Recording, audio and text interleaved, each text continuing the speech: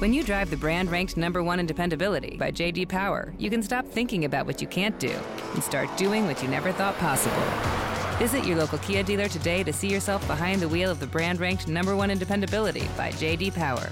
Kia, movement that inspires. Call 800-333-4KIA for details. Always drive safely. Kia received the fewest reported problems among all brands in the J.D. Power 2022 U.S. Vehicle Dependability Study based on 2019 models. See jdpower.com/awards for 2022 details.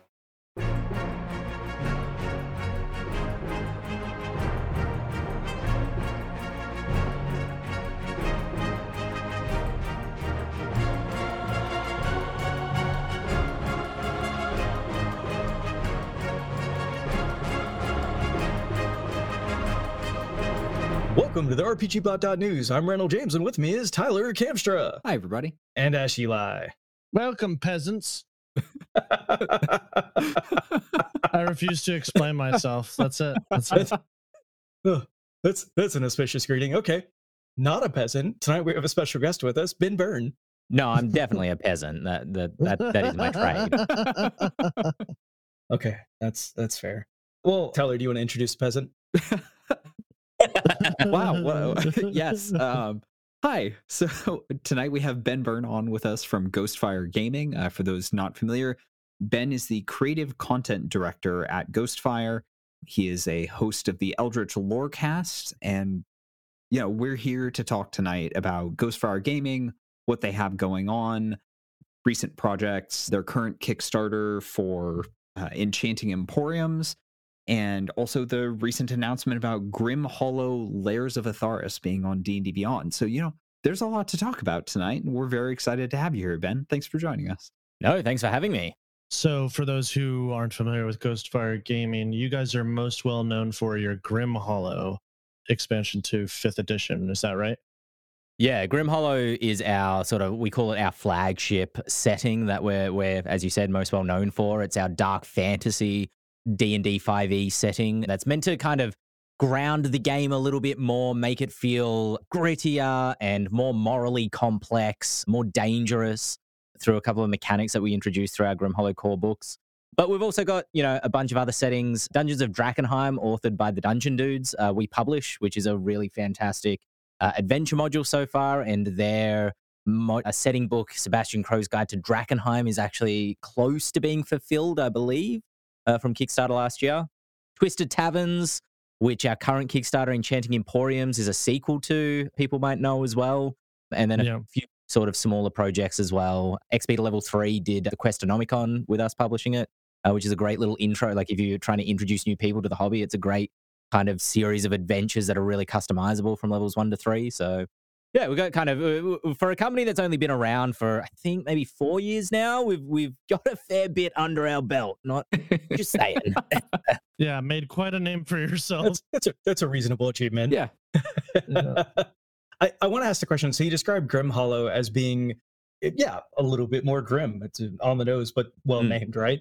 A little bit more gritty. I love the idea of realism. And what I'm assuming when you say that authentic, like morally questionable experience is more that like all of the morally reprehensible things that people are doing actually have consequences. And I love that. I'm here for it.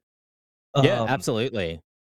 I'll ask the question for a lot of the other games or a lot of the settings, a lot of the content that you've produced, is it all kind of in that grim space? No, definitely not. Grim Hollow certainly is. Drakkenheim kind of sits along there as well. Drakkenheim's very sort of eldritch horror, Cthulhian horror, and very purple horror. It's got a really distinct visual style that I really like. But the Questonomicon, which I mentioned a moment ago, certainly isn't horror-themed exclusively. It does have some kind of spookier adventures in there, but they're not trying to accomplish that same moral complexity or high emotional stakes that Grim Hollow is trying to accomplish necessarily. And then Enchanting Emporiums, our current Kickstarter, is a series of shops. I think there's 15 plus emporiums in there that you can drop into any campaign. I was really fortunate. I actually got to work on a traveling trader who is from Grim Hollow. So there are Easter eggs within that book for fans of our different settings. That's cool. In fact, we unlocked a stretch goal to have the Dungeon Dudes put Aldor the Immense from Drakkenheim in there. But we also have like a cosmic pet store, which was written by Logan Reese. And we have a fairy pixie that runs a plant store, a greenhouse that grows magic items like shields. And one of my favorite ones, I think, is called a melon for your melon, and it's just like a cutout watermelon that you put on your head, and it gives you like +1 to AC or something. But yeah, very. So I'd do it for that. Yeah, we're trying to cover all bases, you know. So essentially, like what you guys did with Twisted Taverns for taverns, you're doing now with emporiums and shop. Exactly that. So the Seeker, who is Logan Reese's creation from the RuneSmith YouTube channel, is this cosmic entity that kind of, dances through the multiverse. And they appeared in Twisted Taverns kind of as the through line for that adventure. And now they're back basically with the emporiums. They're the cosmic pet shop. I think it's called the Seeker's Big House, maybe. It was written by Logan, and that's kind of the Seeker's shop, where they've traveling through the multiverse, collected a bunch of these different animals and cosmic creatures and monsters together, and now you can purchase them to accompany your party if you wish. And then the book, just quick shout out while I'm giving people shout outs, is to James Hake, who was the lead designer on Enchanting Emporiums. He's written Blackbird, who's a kind of a fayish, capricious creature who shows up right at the entrances of dungeons and might have exactly what you need when you need it. But you don't pay Blackbird in gold necessarily. You might pay him in promises or packs or things like that. So, like I said, it's a real menagerie of different things. So I want to walk through kind of the experience. I buy Enchanting Emporiums. I'm a game master. I'm getting ready to like homebrew the next arc in what I'm running. How do I use the book? So it's designed that it can be used really modularly, I think would be the word. So you can just kind of drop these emporiums or these traveling traders who are kind of smaller, more encapsulated single characters into your campaign anywhere that makes sense to you. And so, for example, the hedgerow, which is the bramble, is the pixie that runs the hedgerow that I mentioned earlier. You could drop that into some sort of fantastical city if you're playing in the Forgotten Realms or something. It could be on a back street of Waterdeep or on the outskirts or something like that.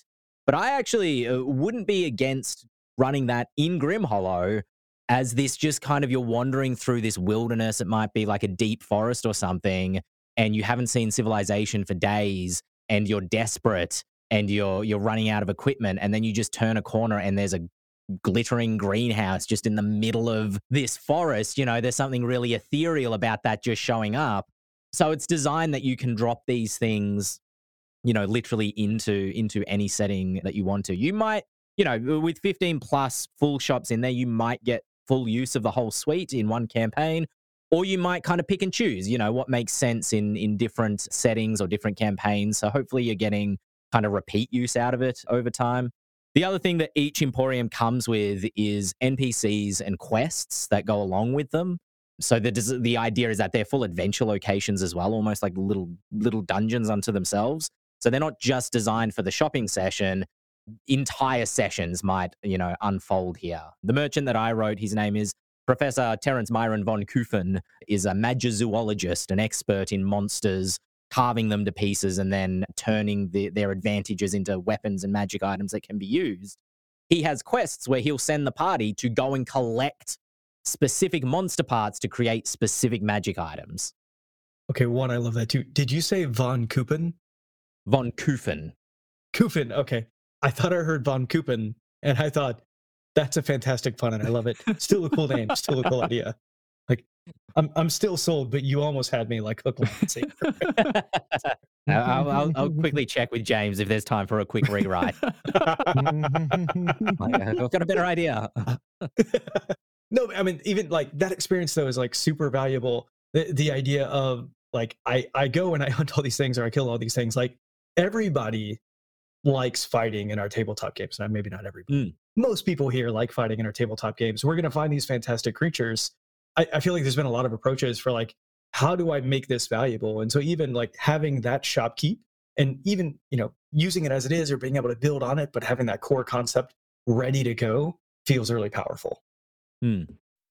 If you own a vehicle with less than 200,000 miles and have an auto warranty about to expire or no warranty coverage at all, listen up. CarShield has a low-cost month-to-month vehicle protection plan that covers more parts than ever. Visit carshield.com/audio to find out how you could pay almost nothing for covered auto repairs. Drivers who activate this vehicle protection today will also receive free roadside assistance, free towing, and car rental options at no additional cost. Get your free quote today at carshield.com/audio. That's carshield.com/audio. I'm really excited about the art for this. Like looking at all of the Drakenheim art, it's all like very dark, gritty. Really fits that gritty kind of horror vibe that you're going for. And then Emporium's really like flips that on its head. It's like it's cartoony and bright colors.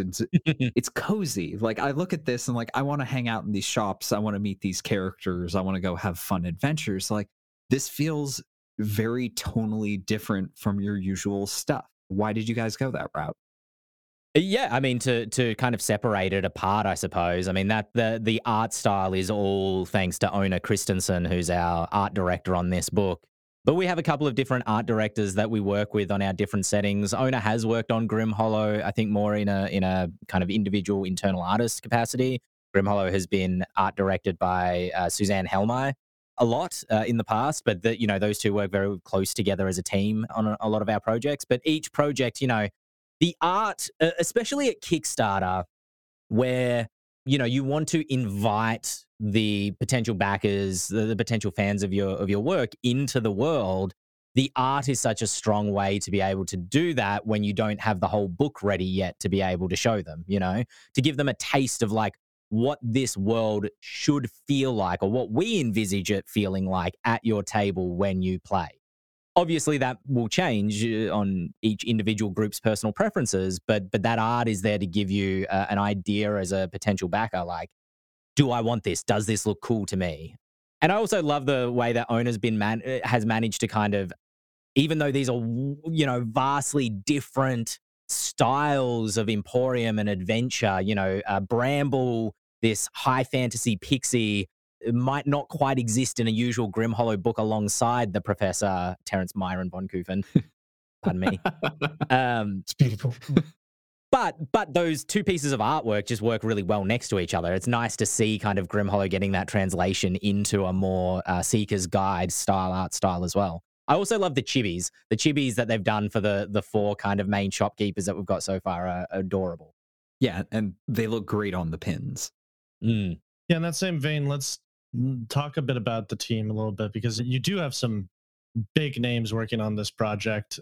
You mentioned XP to level 3 and Barun Smith, but also Ginny D, Crit Crab, a bunch of different people.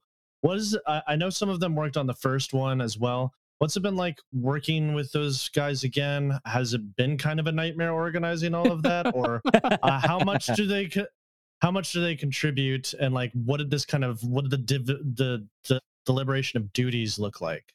Yeah, gotcha. They've been amazing to work with by my understanding. James Hake was the one who kind of worked with them more directly in terms of organizing the overall book. Mm-hmm. But their creative freedom within each of their emporiums, at least what I had in my experience working with James on The Professor, was basically unhooked. I gave him maybe 4 potential ideas that I had about what I could do for a Grim Hollow traveling trader. And he was like, I really like this one. And then other than that, I was just basically free to do whatever I wanted.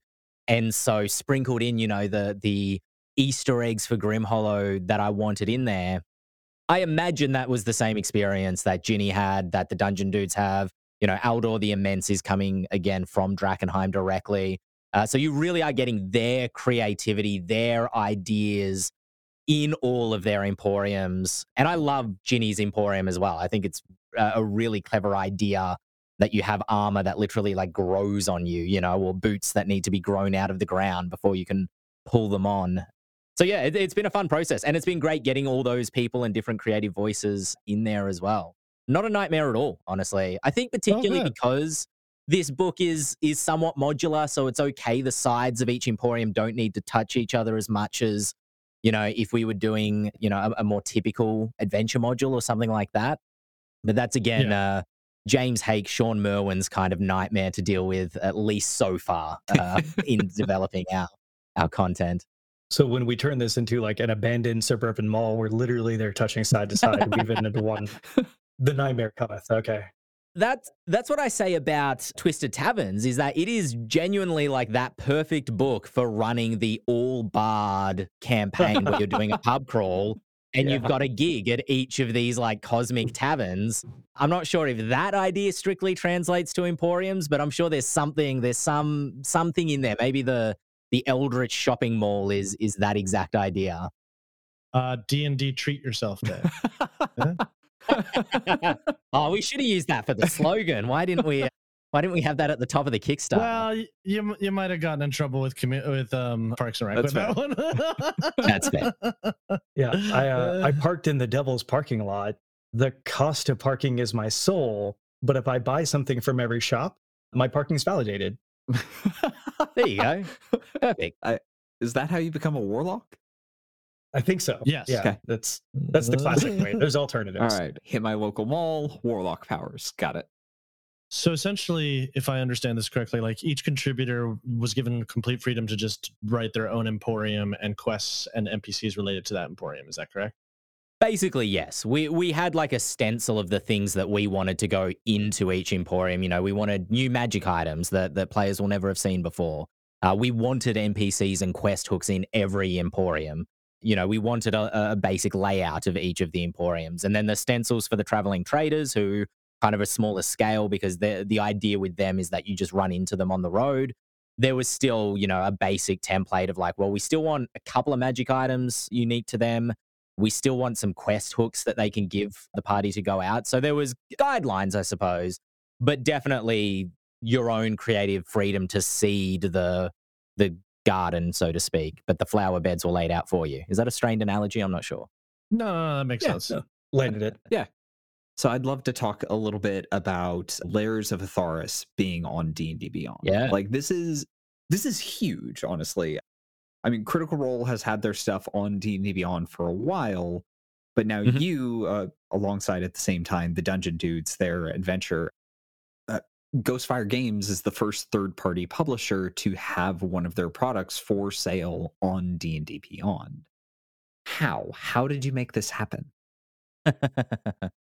We've been in conversation with Wizards of the Coast kind of throughout 2023, as I'm sure you can imagine.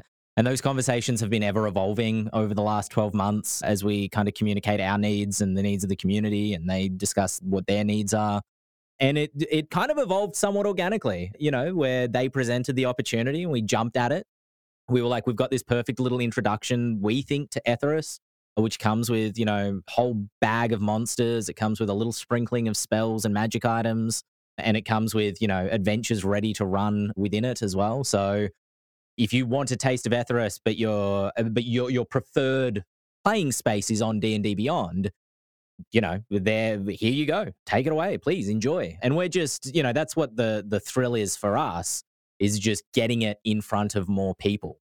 And that's the same for Dungeons of Drakkenheim, which again, we publish as well, but is the Dungeon Dudes kind of baby, just getting that adventure. And it's a great adventure in front of more people. It's fully integrated with their maps feature as well, which is really cool. So people can just pick up and play.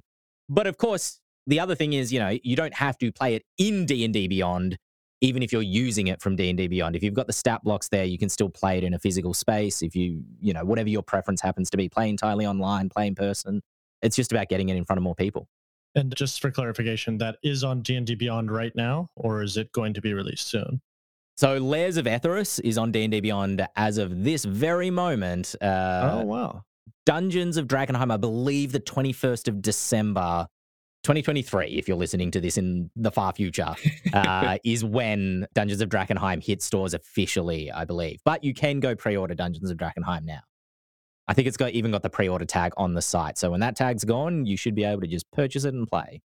And if you're thinking you want to do that, there's a link in the show notes right now. You can actually just go click it. It's going to bring you right there. So I know this is going to be hard to answer, but with your outfit having content on D&D Beyond now, do you think that D&D Beyond is planning to bring more third-party creators into the fold? Are we going to see more third-party content on D&D Beyond in the future? Yeah, we really hope so. We don't know. We don't have answers on any conversations that might be happening with other businesses because we're not privy to have those be part of those conversations. But we really hope so. I really love a lot of monsters from other third party. As a GM, Forever GM, monsters is always my go-to. I love monster manuals. I like a Christmas tree with presents under it that are yet to be unwrapped with every page turn. And so I would love to have all those in one place because the search engine on D&D Beyond is really great, for just, all right, I want Celestials. I want them to be between CR this and this. I used to use Kobold Fight Club for that, but D&D Beyond's also really convenient because the stat blocks are right there. So I would love to have that for searching spells. Like really for me, as a user, that search engine is kind of the most powerful tool I find D&D Beyond has. And so I would love for that to include more third-party content so that I'm not separated from it. So yeah, we don't know what conversations are being had with others. We hope to see more of our own content on there as well, although nothing's in stone yet. But yeah, cross fingers, really. Wait, is anything in pudding? Like what's? No That's fine. That's fine. Okay. And just if you need extra encouragement, Watsy, it would go a long way to smoothing over the OGL fiasco. Just saying. Really would. Yeah. You don't have to respond to that. It's perfectly fine. Nope, just a joke. No, but bigger picture, like what's next for Ghostfire? What's on the horizon? 2024 is a new year. It's coming. Yeah, it is. Exciting things for us in 2024. We have the next, I believe this has been announced. So if it hasn't, you got an exclusive here, but I'm pretty sure it's been announced. We do have our first Kickstarter next year. It doesn't have a date yet, but it will be another Drakkenheim Kickstarter. Ooh. So we're looking forward to that kind of being our first out of the gate for 2024. Drakkenheim's very popular. Folks love it. I love it. And I'm really excited to see what the dudes have hooked up there. Then what else do we have coming? That's kind of all that we have officially announced. We do have more plans for Grim Hollow in 2024. Those are currently being worked on. So there's not much that I can say here about it. But I am personally very thrilled because Grim Hollow is kind of my baby. I've been calling myself I'm not the George Lucas of Grim Hollow. I didn't invent the setting, but I've been calling myself the Dave Filoni of basically as the creative content director, setting the path forward, so to speak, setting the tone of the setting. And I'm really excited to see what will be coming with it. Actually, the one thing I'm really excited for as well is Valican Clans getting into people's hands. That was a Kickstarter that we did earlier this year that'll be fulfilling in the early parts of next year. And I'm kind of doing a little bit of behind the scenes work on that at the moment. I'm honestly really looking forward to doing videos on our channel about Valican Clans to kind of, as I'm reading through the adventure module, I'm like, oh, I have ideas about like how to expand this out a little bit, here and there. So for people looking for that sort of content, hopefully there'll be more of that to come as well. Very cool. All right, awesome. Ben, thank you so much for being with us tonight. No, thank you so much for having me. This has been fun. Awesome. Where can folks find you on the internet? They can find me every week on the Eldritch Lorecast, which is Ghostfire's podcast, which I do with James Hake, Sean Merwin, and Dale Kingsmill each and every week. You can also find me on Ghostfire Gaming's YouTube channel, which is just Ghostfire. I think it's at Ghostfire Gaming or Ghostfire G. If you just put Ghostfire Gaming in the search engine, you'll find us. And if you want to follow me personally, I don't do social media a lot, but I'm on Twitter at the Ben Byrne, Instagram at the Ben Byrne, BYRNE. Any of those places, come hang out. I like talking about dark fantasy and wargaming. That's my jam. If you've enjoyed the show, please rate and review us on Apple Podcast and rate us on Spotify or your favorite podcast app. It's a quick, free way to support the podcast and helps us to reach new listeners. You'll find links in the show notes. You'll find affiliate links or source books and other materials linked in the show notes, as well as on rpgbot.net. Following these links helps us to make this show happen every week. So you like dark fantasy and wargaming? Oh, yeah, no. That's a lot came out of my Warhammer 40k days as a teenager. Oh, have you played any of the 40k RPGs? I honestly haven't played anything GW in... actually, that's a lie. I played a lot of Underworlds. Okay. I loved that 90-minute chocolatey goodness that was Warhammer Underworlds, although I haven't played that in about 2-3 years, and I know they've changed the rules quite a lot. But these days, just to get a break from kind of fantasy specifically, I play Infinity, which is a war game by Corvus Belli, which is strategically, you finish every game with a headache because it's a very... very crunchy, really very technically. Yeah. Oh no, you're doing great. It. Yeah. The big mechanic is the reaction mechanic. So if like you run out in front of an enemy dude, they can shoot at you even if it's not their turn. So it leads to really tense kind of firefight plays where you're trying to figure out how to maneuver up the back alleys without getting shot at and sneaking up on dudes. So yeah, it's a good game. I like it. I haven't won I've lost like the last 14 games of it I've played because I'm a dumbass. But I feel that. Well, that sounds. I was big into Warhammer Fantasy when I was a kid, and I was not good at it. Just always lost. Yeah, I'm always looking for sort of a smaller scale Star War games. There was one, I'm not going to remember the name of it, but Miniac did a video about it. I want to say like 6 or 12 months ago. And it was just played on like a 4x4. No, smaller, like a 2x2. Interesting. With cards, like a deck of cards as the mechanic instead of rolling dice. And so anything that I can play, this is why I like Underworld.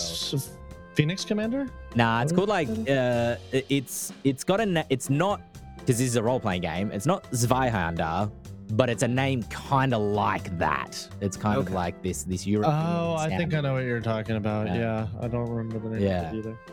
It's a miniatures agnostic game, so the idea is it's just a rule book, but you can bring anything that you want to it in terms of GW or D&D, wherever you get your miniatures from. Legos. Legos, yeah, there you go. Since you like each other. Arms everywhere. Since you like Dark Fantasy, these two are probably going to sell you on Mark Borg. They really like it. Mark Borg's pretty great. Yeah, I've been meaning to try Morkborg for a little bit. Morkborg, the other one that people keep telling me to try, Shadow Dark, which I think started earlier this year. Yeah, Shadow Dark. Yeah, we've gotten to hang out with the creator, Kelsey. She is just absolutely a wonderful person, and she's awesome. Yeah, and the game just it plays real good. It's a great game. And I'll say, like, that mechanic, to like take that mechanic everywhere you go. You've limited carrying capacity. And it's gonna get darker. When things get dark, it's gonna get spicy. Party on. Right. We've had like 3 or 4 people either in the comments or via email ask us to talk about it on the Lorecast, and it's just a matter of like, I'm sorry, I just don't think any of us have played it to be able to, which has never stopped us before, for the record, talking about like Pathfinder or something. But but yeah, Morkborg and Shadow Dark are I'm gonna have to. Yeah. All right, well, I think we can call it there, folks. Ben, thank you so much for joining us. This has been a ton of fun.